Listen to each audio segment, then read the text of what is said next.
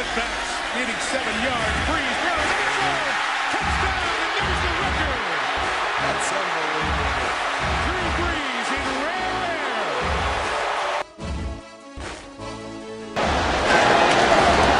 Hartley sends the Saints to the Super Bowl. Picked off. Look out. Gets past Manning, and it's Tracy Porter taking it all the way. Touchdown, Marlins.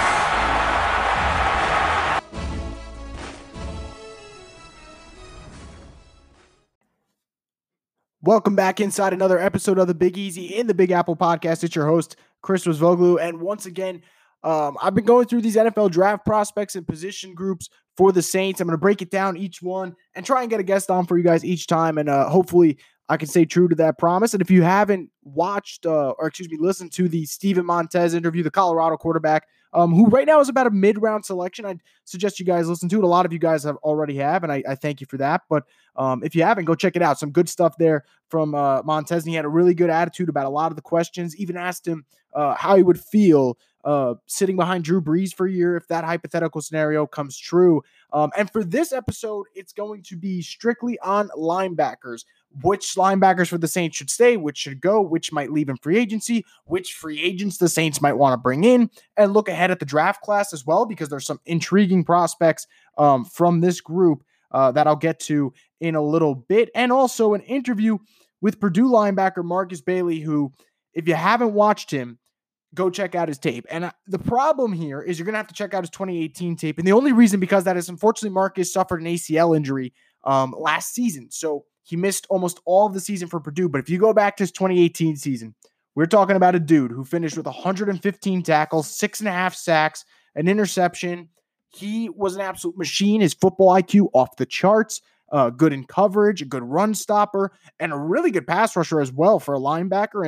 And I know that a lot of you guys praised Demario Davis for being great on the pass rush as well and getting in there on blitz situations.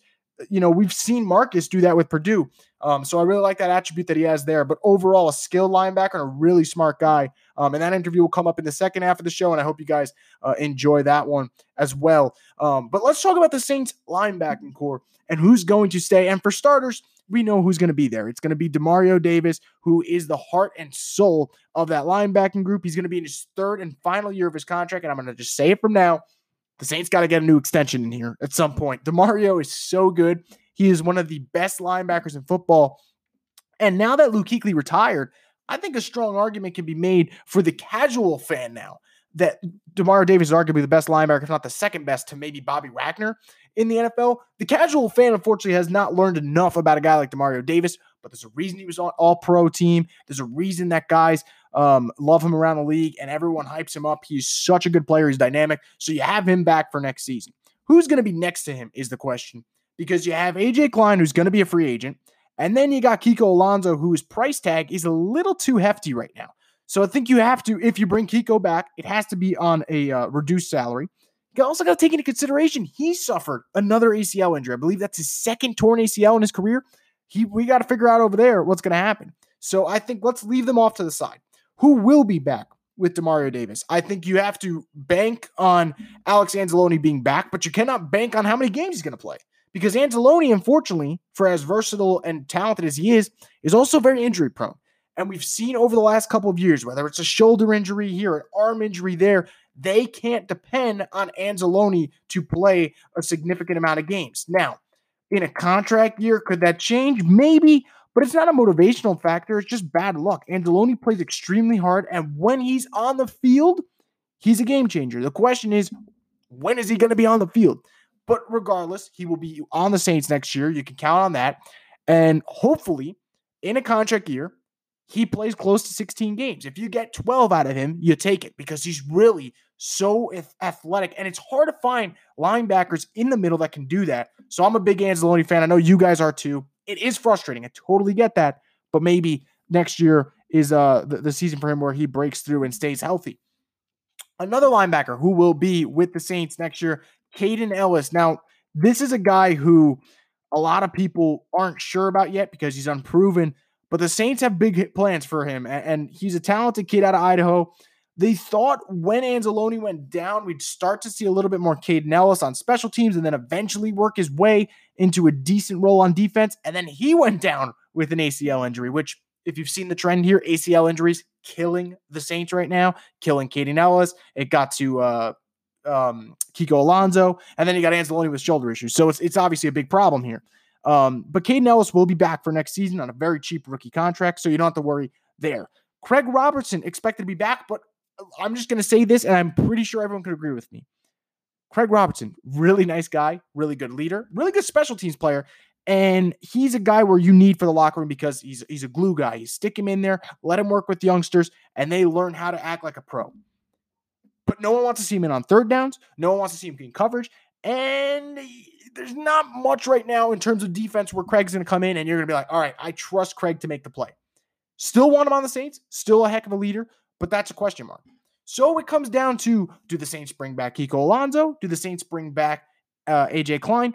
I don't think they bring back both of them, nor should they, because I think you bring back both of them. I don't know what you're banking on here, because Klein has his limitations in terms of pass coverage, and then Kiko Alonso has his limitations in terms of staying healthy. So I think you bring back one. I think, and at first I wanted Kiko back because I think Kiko might be the better game, the game changer. I think he's more athletic, but AJ's a really good leader. AJ's communication skills are really off the charts. And I think AJ actually might be cheaper. I know that sounds crazy, but I think AJ Klein might be a little bit cheaper in my opinion, for next season. And I'm really interested to see how that happens. So I want to see what happens with AJ Klein. I think if the Saints can get him on a reasonably cheap deal, I think you bring him back because he's a little bit more durable than a guy like Kiko Alonso. And he's still just 28. He's got good experience. He knows Dennis Allen's defense more than Kiko would per se. So I think a guy like Kiko Alonso is someone you can bring back. So right now I got DeMario, got Caden Ellis, Alex Anzalone, and Craig Robertson for special teams, of course. And you got AJ Klein, in my opinion. So that leads me to either getting a free agent, which I think the Saints are going to have to consider their options, or possibly dipping into the draft, or both. I think both is also a realistic option because at the end of the day, it's about adding talent, adding great linebackers. We saw the San Francisco 49ers this year with good linebacking talent with Greenlaw and Quan Alexander and Fred Warner. It's good to stockpile on linebackers. The Saints have a great one in Davis, get two more next to him. Here are guys who I do not want to see signed with the Saints next year. My first one's Blake Martinez. Don't look at Blake Martinez's tackle numbers because you're instantly going to think to yourself, you found a star. You did not. Blake Martinez is an average player who is a really good tackler, but tackles does not mean that you're a good player. I think tackles, for me, is the equivalent of a rebound for a big man in the NBA. Kids will look around the NBA and see a guy like Andre Drummond, who just got traded this week, and say, oh, wow, he averages 15 rebounds a game. At the end of the day, it doesn't matter. Just like tackles sometimes do not matter. You can have 155 tackles, but are you making game-changing plays? Are you just making tackles because the front didn't clean up and you have to do it? Or are you making tackles because you're breaking through the line of scrimmage and you're getting around the ball at every second, every play? I think that's the question you have to ask. And I think Blake Martinez is a solid player, but I think he's a C+. I think he's like a B player that's going to get an A-type salary. And I don't think that's something the Saints should go after. Moving over to Corey Littleton, I don't know if he actually leaves LA. I think he's a heck of a talent. That's a guy where the tackle numbers are high, I get it, but he does so many things. He can force fumbles, he can make picks, he can get out in coverage. Saints know very well what Corey Littleton could do. There were some plays where he's matched up against Kamara. Obviously, he didn't have that much success against Kamara because he's so versatile, but he did have his moments where he shined. Littleton's a guy I like, but I do think he's going to be out of the Saints' price range. So I think we look out from someone like him. Joe Schobert, if he's available, I think that is someone who the Saints should consider, but I don't know his price tag either. I think his price tag might be a little high. But let me tell you why I like Joe Schobert really quick, okay? What I like more than anything are linebackers who just make game-changing plays. And I think that's what made Luke Kuechly so frustrating to watch as a Saints fan, is that every time he had a chance to make a play, he would make the damn play. Joe Schobert is not going to get any attention from a casual fan or certain members of the media because he played for the Browns. The Browns stunk this past season. They didn't live up to expectations. But Joe Schobert balled out, and he's still only 26. He's coming off a year where he had 4 interceptions and 2 forced fumbles. Like, that alone to me speaks volumes about the player. And then you could throw in the 130 tackles, but I got to stick to my word. I'm not a guy who's big on the tackles. Like, you need a surefire tackler, but you don't need someone that's going to get his best number is going to be total tackles. I don't need that. But Joe Schobert flies around the ball. I do also think he might fall in that category with Littleton, where he is a little bit out of their price range. And I think that worries me just a little bit. But I do think the Saints have to, take a call here and there and see what the market is over there. Now, a guy who I think is unheralded, and I don't think he's going to get that much attention, and I do think if the Saints can pick him up, he might also be a decent option, but he might be a little out of their price range, and wait for it because it's a hell of a name, is Nick Kwiatkowski. Now, he was going in for Chicago, got a little bit more minutes than usual because Danny Trevathan went down and Roquan Smith went down. And this opened the door for this West Virginia guy who was a former 4th-round pick. And what he was able to do this year was pretty special, in my opinion. So Kwiatkowski had 1 interception, 1 forced fumble. I don't care about the tackles. Like I said, he had 3 sacks, which is impressive to me. And overall, what I liked about Kwiatkowski was he was always around the quarterback. Forget about just being around the ball. He was always around the quarterback. And you can tell yourself that, well, he was around a Chicago defense, and that's why he played well. And maybe you have a point there, but I think the Saints defense is extremely talented. And up front, they may not have Khalil Mack, but they got Cam Jordan, who's pretty damn good. They got Davenport. They got Rankins. They have Malcolm Brown. The Saints got guys up front. So I think Kwiatkowski, depending on what his market value is, and I do not think it will be as good as Littleton and Schobert for 2 reasons. 1, Schobert and Littleton have been doing it longer. And 2, Kwiatkowski is actually older than them. And people will look around the league and be like, man, he just took off in his 4th year. Schobert's shown us that he can be good, and Littleton's been good the last couple of years. I think his value will not be as high as someone like Joe Schobert or Corey Littleton. So I think those are the 3 guys where I am very high on them as players. I think they can make a difference, but I also understand that they might not be on the Saints just because their price tag might be high. But those are the 3 for me on my personal wish list in terms of get a meeting, try and get one in the building. And I would totally take Kwiatkowski. I'd take Schobert. I don't think Littleton's leaving LA, but we'll see. But those are 3 guys that definitely fans should look out for. And if you haven't watched them, go watch some tape on them. It's pretty entertaining, and I think you'll enjoy it. But anyway, guys, that's going to do it for the first half of this episode. When we come out of the break, we're going to have that interview with Marcus Bailey and just quickly analyze what he's all about as well. So that interview coming up right after this little break.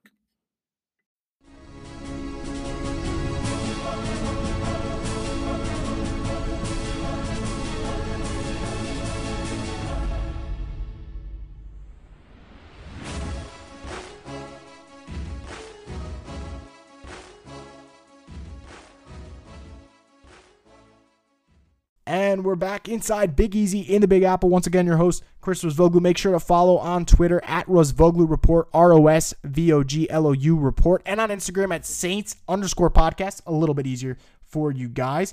And this interview is with, like I mentioned, Marcus Bailey, Purdue linebacker, NFL draft prospect. Really interesting case here because you have a guy who has shown you he can be good. The numbers back it up, and the highlights show you that he's off the charts. The question is, how do scouts view him coming off the injury? If he's healthy and all the boxes check out, I think you're going to see him going within the first couple of rounds. I think he's a hell of a talent. He's also a hell of a guy, too. So here's that interview that I was talking about with Marcus Bailey. Joining me right now is Marcus Bailey, linebacker from Purdue and also NFL draft prospect. First off, Marcus, how's the knee feeling? And what do you want to show scouts leading up to the draft besides the fact that obviously you're healthy and you're feeling good? Well, first off, I just want to say thank you for having me on your show here. I love the New Orleans Saints. Obviously, Drew Brees being a Purdue graduate, that's a team that I've watched quite a few times. Now, moving on to me and my knee, my health is looking really good right now. I'm down here in Phoenix, Arizona, training at Fisher Institute with a physical therapist named Brett Fisher, and he worked with some guys like Miles Jack and Tyrann Mathieu when they were coming back from their knee injuries, and had great results with them. So my agent thought it'd be a good idea for me to come down here too, and the process is going great right now. I'm about 4 months out of surgery, and everything's going according to plan. Now, besides your normal routine that I'm sure you have, did you have to change anything up because of your knee, or is it all the same in terms of preparation, workouts, all that? Yeah, well, I mean, the biggest thing is, getting healthy. So I'm definitely not on the same program as the other combine guys because I'm not doing as much volume on like sprinting, and I'm not training for the 40 and all the tests because when I go to Indianapolis, I don't plan on doing any of the tests besides the bench press. So I've just been trying to get healthy, get my knees strong, and do my return to play progressions, and then get my upper body really strong so I can have a good debut on the bench press there. But I plan to maybe work out on our pro day, April 2nd at Purdue. So for fans that didn't get to see you play that much this year, what would you say their NFL team's getting? Let's say they select you. What are they getting in Marcus Bailey?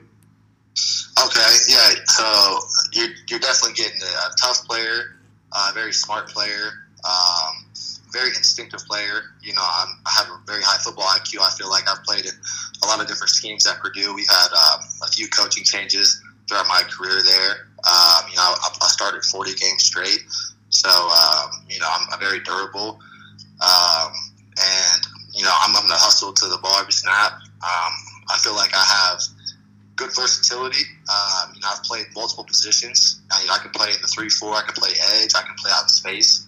I'm really good at Will Backer, getting off blocks from linemen, going against running backs. And I think something that really sets me apart, if you watch my film, especially from 2018, I'm a really good pass rusher. I feel like especially inside, going against running backs and interior linemen. So I feel like those traits right there set me apart.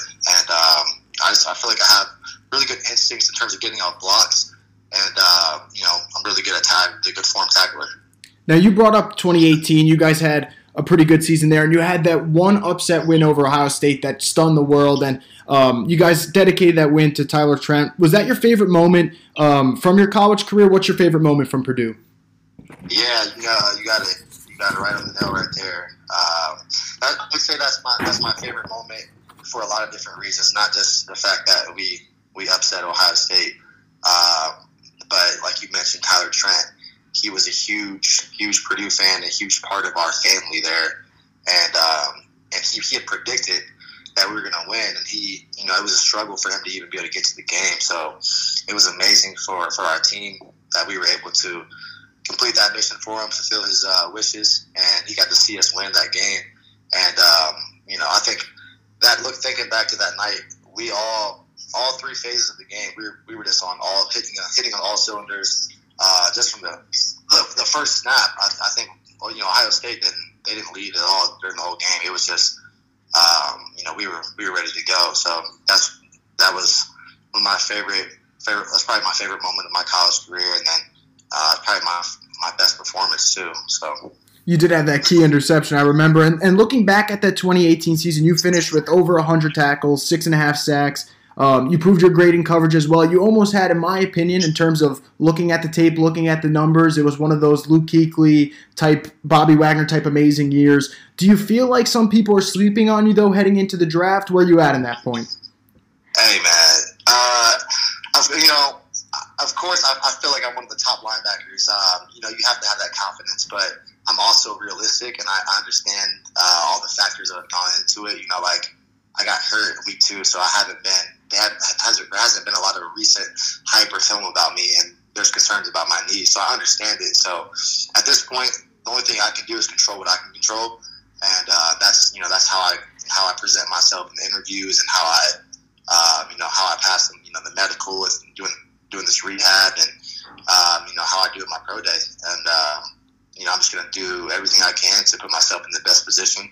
And, I know I'm talented enough if I get drafted or if whatever happens, I know I can make a team. So, well, that's a great attitude to have. And looking at your game, I feel like there's several linebackers you could pinpoint and say you have that type of skill set in your game. Is there one that you watched and said, okay, I'm going to replicate that part? Or who's the linebacker that you sit there and you watch film constantly and say, I need to model my game after him? Yeah, it's funny. You already brought him up. Luke Kuechly was someone that I had watched a lot throughout because he got drafted I think in 2014. He was so throughout my whole high school career I kind of watched him, and something I really admired about his game, besides the fact that he had like a ridiculous amount of tackles, is that he seemed to always know what was going on, and you could tell that he loved the game. He was very passionate about it, and he would be calling out plays, making adjustments, and he was very quick, very reactive, and very good in coverage too. He had a lot of interceptions. That's something that I think linebackers, we always get like stereotyped, like, oh, linebackers they don't have hands, they can't catch. But I feel like I've always been a linebacker that's been more athletic in that aspect, where like in high school I played like receiver and running back and everything too. So I always liked the fact that I had really good hands, and that's something. He had a lot of interceptions too. So there's a lot of things to like about Luke Kuechly. That's obviously why he got the response that he got after he decided to retire. So that's someone that I've watched a lot. So you brought up Kuechly, and growing up, I watched the Saints all the time, and he would give them fits, and you really respect linebackers like that. And I call them the quarterback of a defense. Speaking of quarterbacks, you as a linebacker or any defensive player per se, would you rather face a pocket quarterback like a Tom Brady, or do you feel more comfortable facing a dual threat guy like a Lamar Jackson? Which one do you think gives more fits for a defensive player? I think a dual threat quarterback is harder just to game plan for in general, because you can have the perfect coverage. You can have everyone, regardless if you're in zone or a man, it doesn't matter, because if that dude can get out of the pocket, you don't have to contain on the rush, and then he can make things happen to be a playmaker. But now if it's a strictly pocket passer, you have a better chance of getting after him. You can mix in a lot of multiple blitzes, and you can have a good spy there too, like, because he's not going to be he's not that evasive or athletic. So I think it's just easier to game plan for someone that's more one-dimensional. It's always harder to game plan for someone that can hurt you both ways. Yeah, I figured that's where you're going to go. I see all these guys, these linebackers, these defensive ends. It's just tough to stop a guy like Lamar who's moving around a lot. Now, you brought up Drew Brees before, obviously another Purdue guy. What was it like towards the end of this past season? He was there, I believe it was the Nebraska-Purdue game. You guys pulled off the upset there as well. What was it like having a guy like him in the locker room to motivate you guys?